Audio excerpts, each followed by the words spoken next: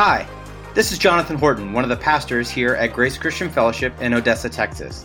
I want to thank you for tuning into the podcast today. Wherever you are listening to this, I hope that this message encourages you, gives you hope, and reminds you that you are loved.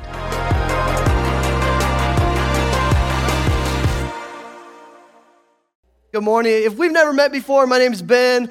I'm the lead pastor here at Grace. And if today is your first time with us or online, welcome. So glad that you're with us. If you're a football fan, who are my football fans out here? A few, all right? But not everybody, right? But I heard this stat that there have been some football games, specifically Super Bowl, where they estimate that 1/3 of our nation has watched this game. Now, I don't know how they get inside your living rooms and know how many people are watching around your TV. I think somebody, there's definitely a preacher on the other side of that counting people for the Super Bowl, right?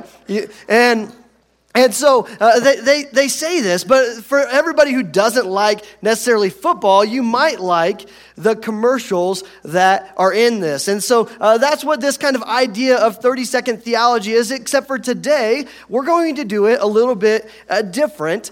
We are still going to show you commercials, but we're actually going to be showing you these commercials that this company, He Gets Us, has been putting together. Actually, Glue has been putting together, but they call it He Gets Us. I don't know if you've seen some of these commercials, but they're really built on top of this concept that some Christians began to look around and they began to think, how does the world perceive Jesus?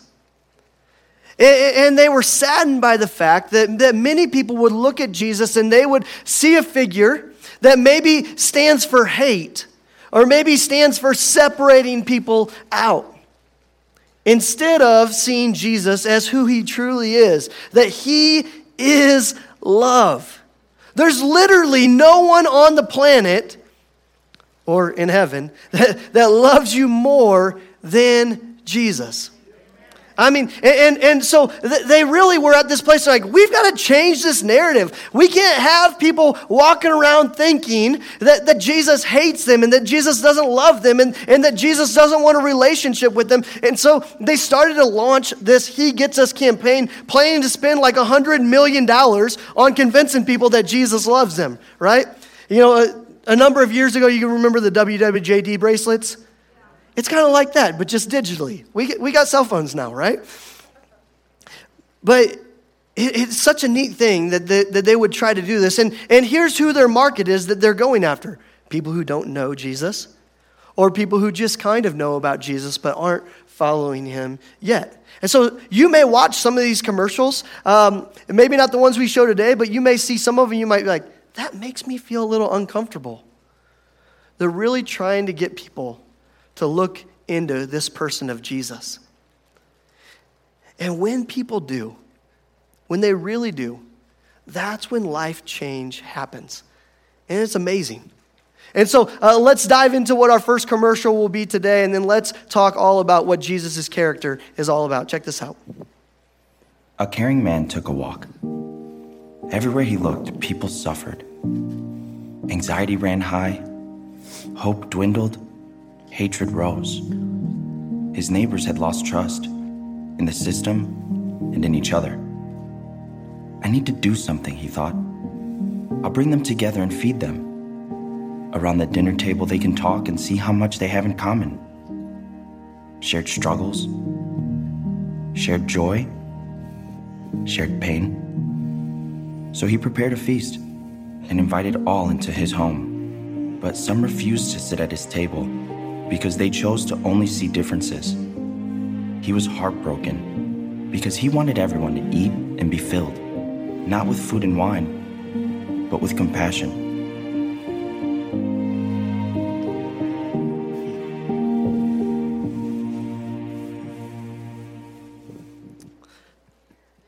Jesus, during His ministry, He would get a lot of flack for the company that He kept. And at a time where they would say, some 2,000 years ago, hey, the Jews are God's people, and they need to be over here, and then the rest of the world, they're the Gentiles. And there would be this separation between them. During Jesus' ministry, he was not only coming for God's people, the Jews, he was coming for everyone. And we should be thankful in this room, as I'm sure the majority of us are Gentiles in here. Jesus came for all that we might know who he is and that we might be saved. And so throughout his ministry, he would be seen interacting with lots of people that others would be like, hey, Jesus, do you know who you're hanging out with? That's the town, and you name it. That's the town prostitute. That's the town drunk. That's the town person that's had a disease called leprosy that you can't touch unless you're going to become unclean. Hey, Jesus, do you know who you're talking with? And he did, and he loved them, and he cared for them. And in our culture today, so often we can think to ourselves, oh, well, Jesus only cares people who kind of look this certain way or act this certain way or are buttoned up and cleaned up. No, Jesus loves everyone, and he calls us all to come to know him. And the neat thing is he would do this thing that was both spiritual and relational. He would say, let's gather together around a table. Let's eat together. And he would get flack for eating with sinners. For instance, in Matthew chapter 2, verse 15 through 17, this is one of those instances. Jesus is at Levi's house, a tax collector's house, with other tax collectors and with others sinners. Look what it says here. While Jesus was having dinner at Levi's house, many tax collectors and sinners were eating with him and his disciples. For there were many who followed him. When the teachers of the law, who were Pharisees, saw him eating with the sinners and tax collectors, they asked his disciples, why does he eat with tax collectors and sinners? On hearing this, Jesus said, and I love this, it is not the healthy who need a doctor, but the sick. I have not come to call the righteous, but sinners. So why is Jesus hanging out with sinners? Why is Jesus interacting with all the different people that he interacts with? Not just taking his message to the Jews, but also to the Gentiles. He's doing this because he is love. And he doesn't want to leave people in their sin. He doesn't want to leave people in the life that they are in. Whether they chose it or not, he wants to pull them into a new life with him. And so Jesus would have these meals. My question is, are you the same type of person as Jesus is?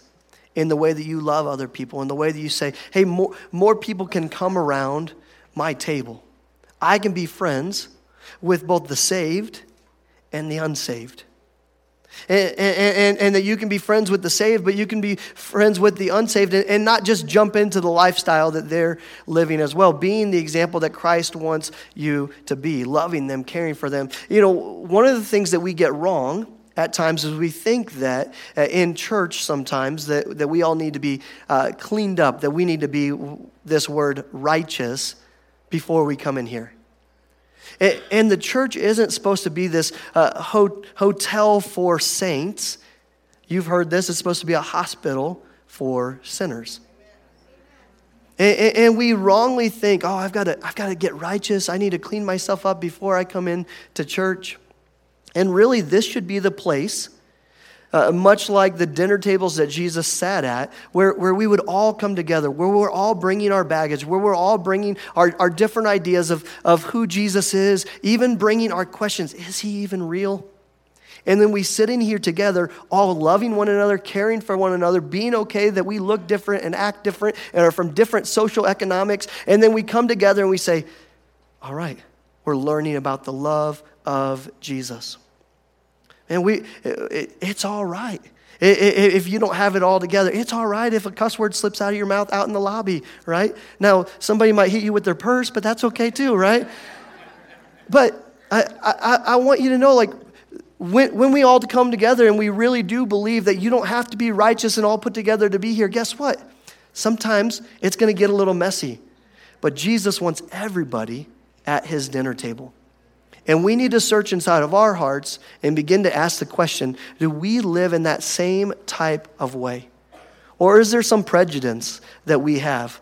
Or is there some kind of leaning into oh, I want everybody to kind of look like me, because here's the risk. And I want to tell this to people that have been following Jesus for a long time. As you follow Jesus longer, the risk is, instead of looking more like Jesus, we start looking more like the Pharisees, the religious leaders that Jesus said. And they're always nitpicking people. And those were the people that Jesus was the hardest on. He's like, you should know better. And here's what you're doing. You're saying these things. You know, I heard this story this last week. I think it was some social media story that I heard. But it was this guy who said that he was talking to someone. And he said, hey, I got kicked out of that church because I struggle with alcohol. And they said, you can come back when you're not drunk anymore, right? And now, I don't know the whole circumstance. Maybe he walked in all belligerent and all those things, right?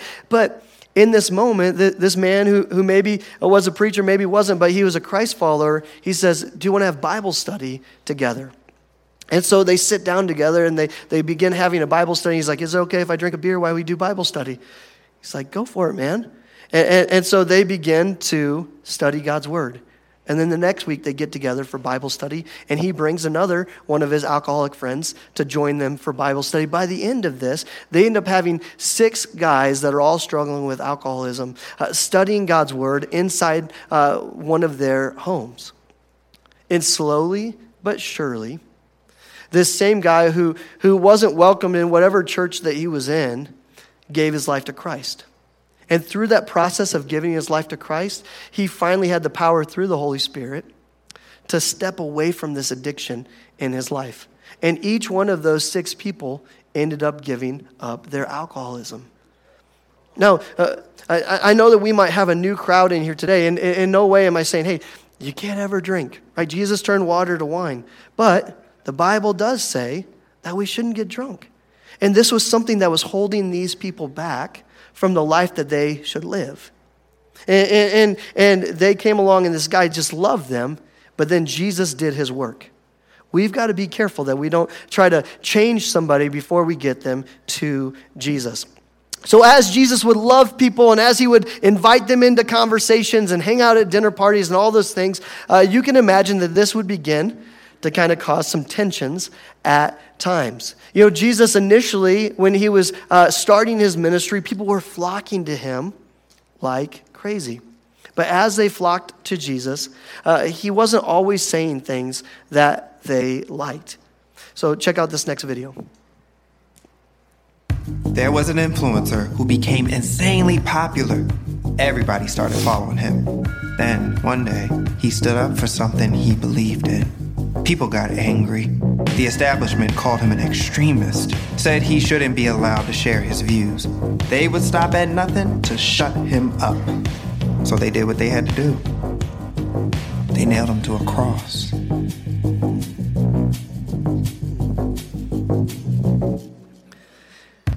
We live in a culture today where a lot of Christians, they've silenced their voice and because they've been afraid of cancel culture.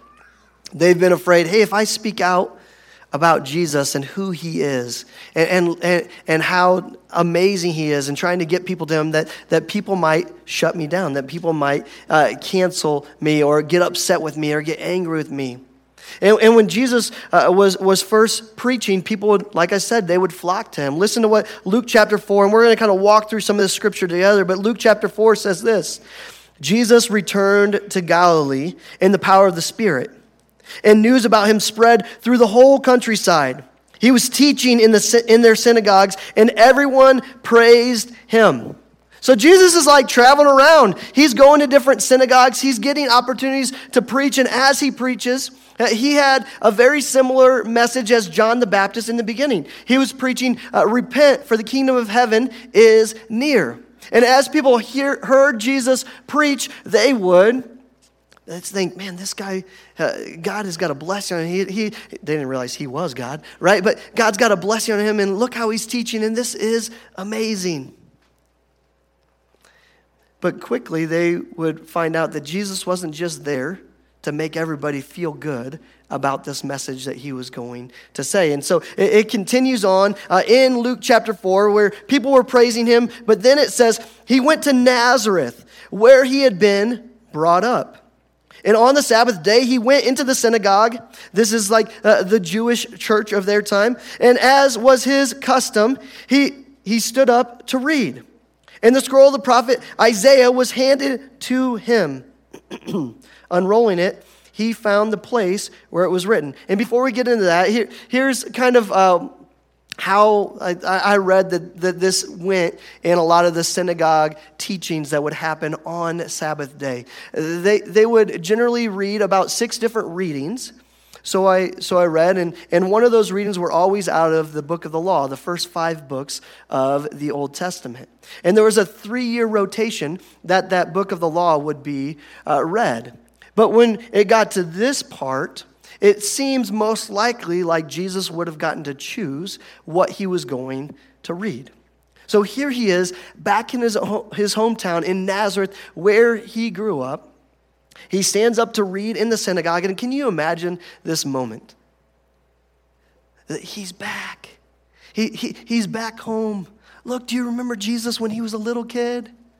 You remember how good or maybe how bad he was as a student? And all of a sudden, Jesus is back in the synagogue. He's getting to read these scriptures. He's handed this scripture from Isaiah, which speaks about him. And look what it says.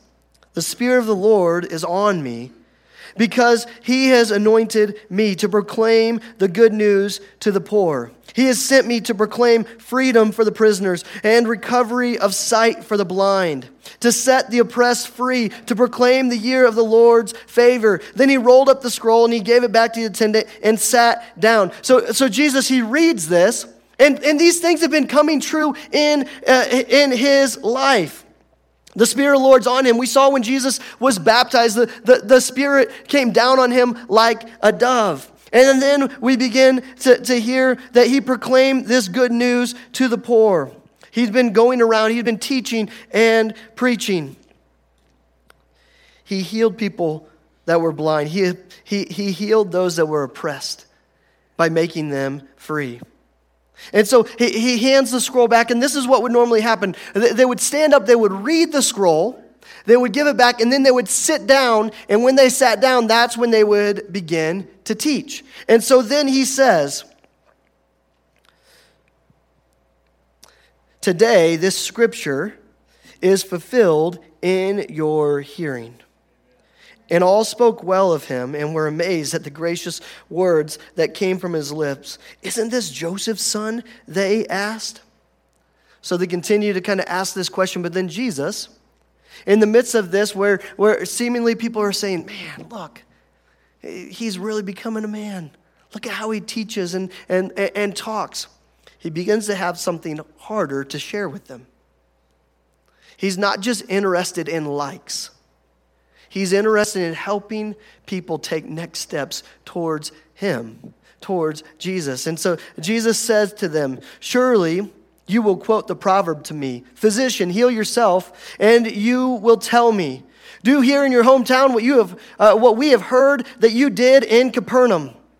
Truly, I tell you, he continued, no prophet is accepted in his hometown. And so then Jesus, he begins to share with them about some Old Testament scriptures, some Old Testament prophets. He says, hey, you know about Elijah.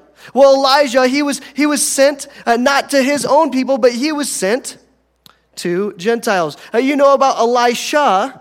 Elisha as well, he was sent not to his own people, but he was sent to the Gentiles to heal and do miraculous works that he says in here.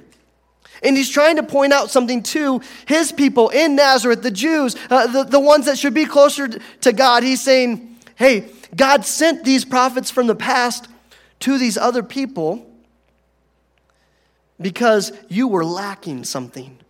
And he's trying to help them see in the same way, these followers of God in Nazareth, they were lacking something. So he says this to them, once again, kind of going back into the story. I assure you that there were many widows in Israel in Elijah's time, when the sky was shut for 3.5 years and there was a severe famine, so there's no food throughout the land. Yet Elijah was not sent to any of them, but to a widow in Zarephath, in the region of Sidon. And there were many in Israel with leprosy.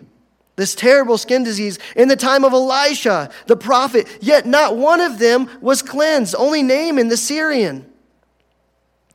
So he tells them this story. He's helping them begin to see, hey, he's saying something a little uncomfortable. And he says, all the people in the synagogue were furious when they heard this. They got up, drove him out of the town, and they took him to the brow of the hill on which the town was built in order to throw him off the cliff. But he walked right through the crowd and went on his way. What do you think? Like Jesus flexed and they all got scared? And he just walked through them? Like, wow, he's got Jesus muscles. Like I don't know what happened, but can you imagine the tension of this moment? And one level, they're like, yes, Jesus, he's amazing. And the next, they're like, let's take him to the hill. We're throwing him off. And he's going away because of the things that he said. But it wasn't his time yet. And we don't know how it happened, but he was able to just walk right through that crowd after they had him backed up at this hill. So here's what I want us to see, is that sometimes God's going to ask us that hey, you can't just worry about the likes. Sometimes you may have to actually influence in such a way where people they might want to cancel you. Now, once again, we've got to balance this with the first conversation we had about who do we invite around our dinner table? How do we love people? And here's where we've got it wrong. And I already alluded to this at first, is that sometimes as believers, how we get it wrong is we worry about pointing out people's sins before we worry about getting them to Jesus. And so instead of our friends hearing about Jesus or us loving them or us inviting them to church, they might hear us say other things like, hey, you shouldn't dress like that. Hey, you shouldn't talk like that. Hey, you shouldn't watch those things. And there is a place for those, right? Sometimes being a good friend is helping in those ways. But if your goal is just to make them act and look more like you before they even know why they would, we've got to get them to Jesus first. So let's not mistake us saying, oh, if we clean up their behavior, then all of a sudden they're clean. The only person who makes us clean is Jesus and what he did for us by dying on the cross for our sins. So let's not be followers of Jesus that give Jesus a bad name. But in the same way, here's where we also get it wrong. In the same way, where God does say that we can judge one another is actually when we both stand up and say, we are both followers of Jesus. Where we can begin to point out sin in each other's life. Where we can begin to have accountability with one another and help one another and gently say, hey, I think you're going down the wrong path. Hey, I'm worried about some of these things that I'm seeing in your life. It doesn't seem like the fruit of the Spirit. It seems like the fruit of something else. And sometimes as Christians, we can kind of have this idea of we're like, hey, you can't judge me. You can't tell me what I can and can't do. When we're both saying we're on, I love this shirt, when we're both saying we're on Team Jesus, this is something that we should be doing out of love. But not as a way to get somebody, but as a way to love them and care for them and help them along. In the same way that we should want that accountability in our lives as well. We should want that. We should want people looking out for us and helping us, not gossiping and judging us, but people that are wanting to help us grow closer to Jesus. So as Jesus did this and as he began to speak this message a little bit more, you could imagine that people got upset, and this next commercial kind of points to that. Check this out. There was this controversial figure. Everywhere he went, people challenged him. They questioned his ideology, trolled him, called him ugly names. But he never took the bait, never raised his voice, refused to retaliate, because he believed he could change the world by turning the other cheek.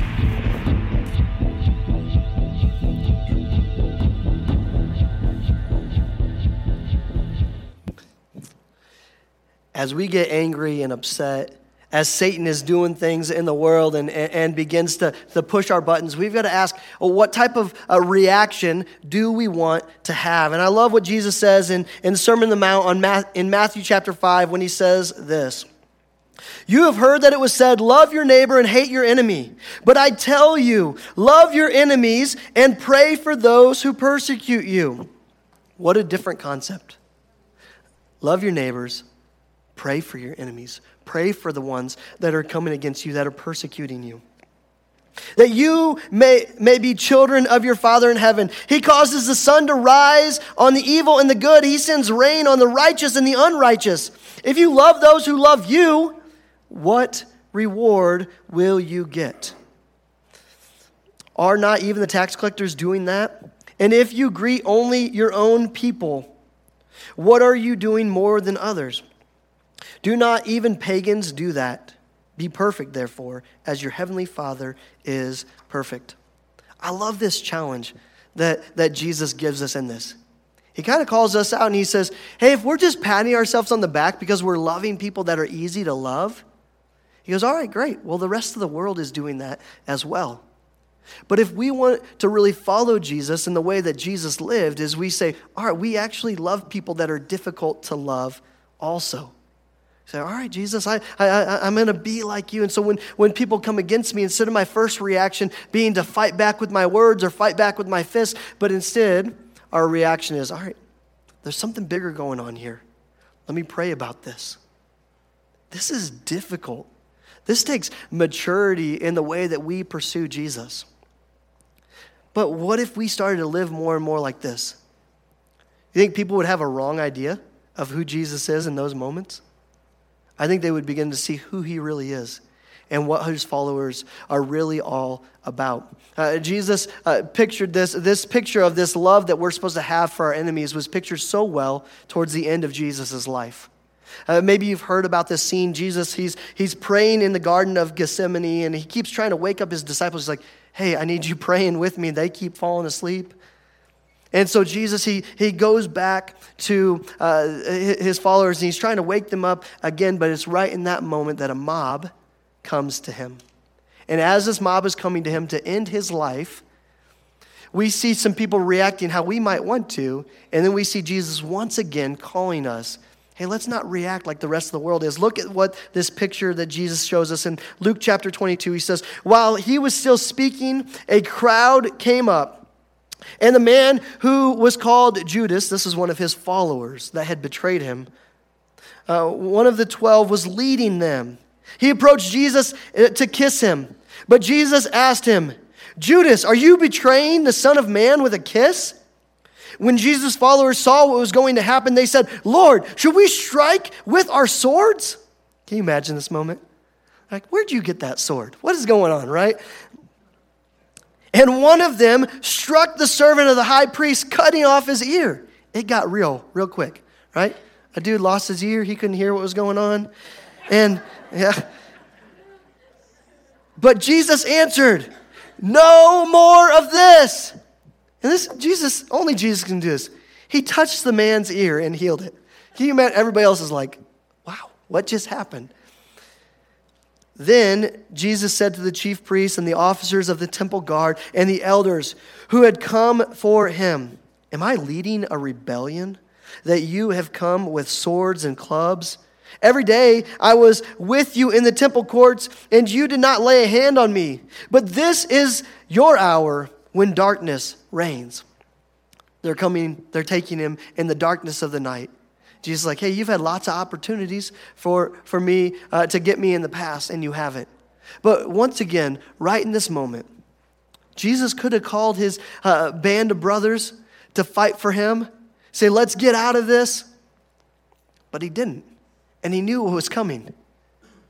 I mean, right before this, we hear about him literally sweating blood because he's so distressed over what's about to happen. And Jesus believed that there is a different way, that we don't have to fly off the handle, that we don't have to live with hate, that we really can pray for our enemies. And he proves that so well as he hung on the cross. Check out this last video.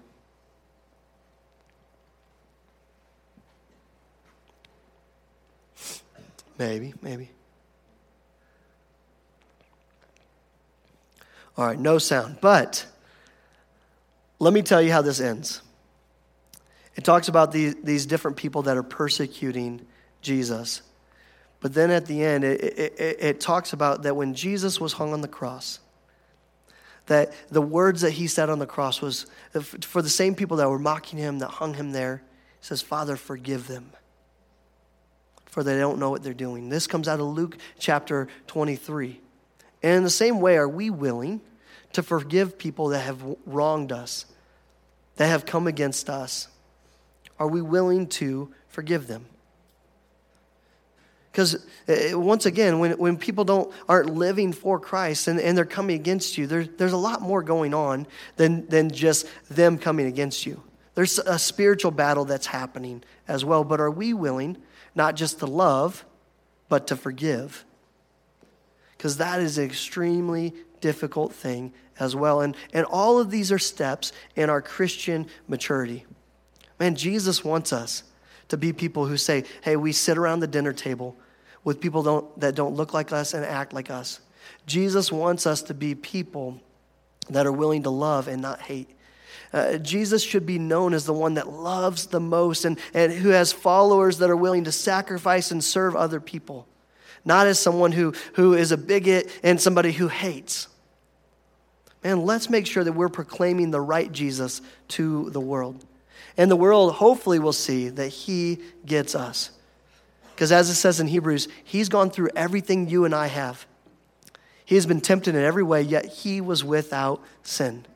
Man, Jesus gets us. He came from heaven to earth. He lived the same life that we're having to live, yet he was without sin. He was perfect. And he went to the cross, being the perfect sacrifice for you and I so that we could be saved.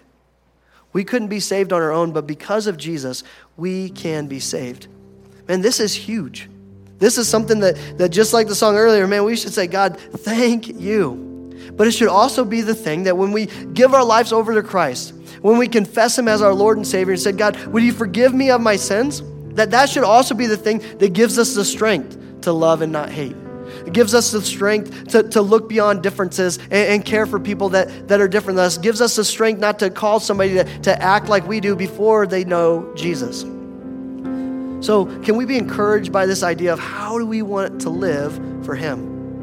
But the first step is, if you haven't taken this already, is to make Jesus your Lord and your Savior. It's as simple as a prayer that you can pray today. You can do it from the quietness of your own seat saying, Jesus, I am bad, I have sinned, and I need you. I believe in you. I make you my Lord and my Savior. Or we'll have some prayer partners up here in just a little bit after this next song, and we would love to help you pray that prayer as well. If you say, hey, I need some help with this. Or maybe you've got some unforgiveness or you've got some other things going on in your life, our prayer partners would love to be able to meet with you and talk through that and go before God with you in the midst of that. Church family, let's pray and let's sing to our Lord. God, you are our everything. God, we give you all the praise and all the glory and all the honor. God, thank you for the way that you have come to this earth. Thank you for showing us the way, not just teaching it, but God, you lived it. And it's so good to know that you did these things that we get to read about. God, help us to be more like you. God, I also pray that today, as these He Gets Us commercials are in the Super Bowl, Father, that it would cause some people to pause and cause some people to say, whoa, was that a Jesus commercial? And they would think differently about you because of these commercials. Jesus, you are everything. It's in you that we live and pray and sing now. Amen. Let's stand.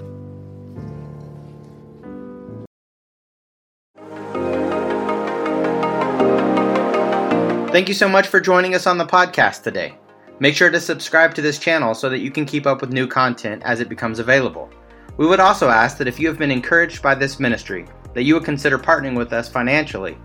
Your support helps us to continue our mission of helping people move from where they are to where God is calling them to be. You can find all the ways to give at graceodessa.com/give.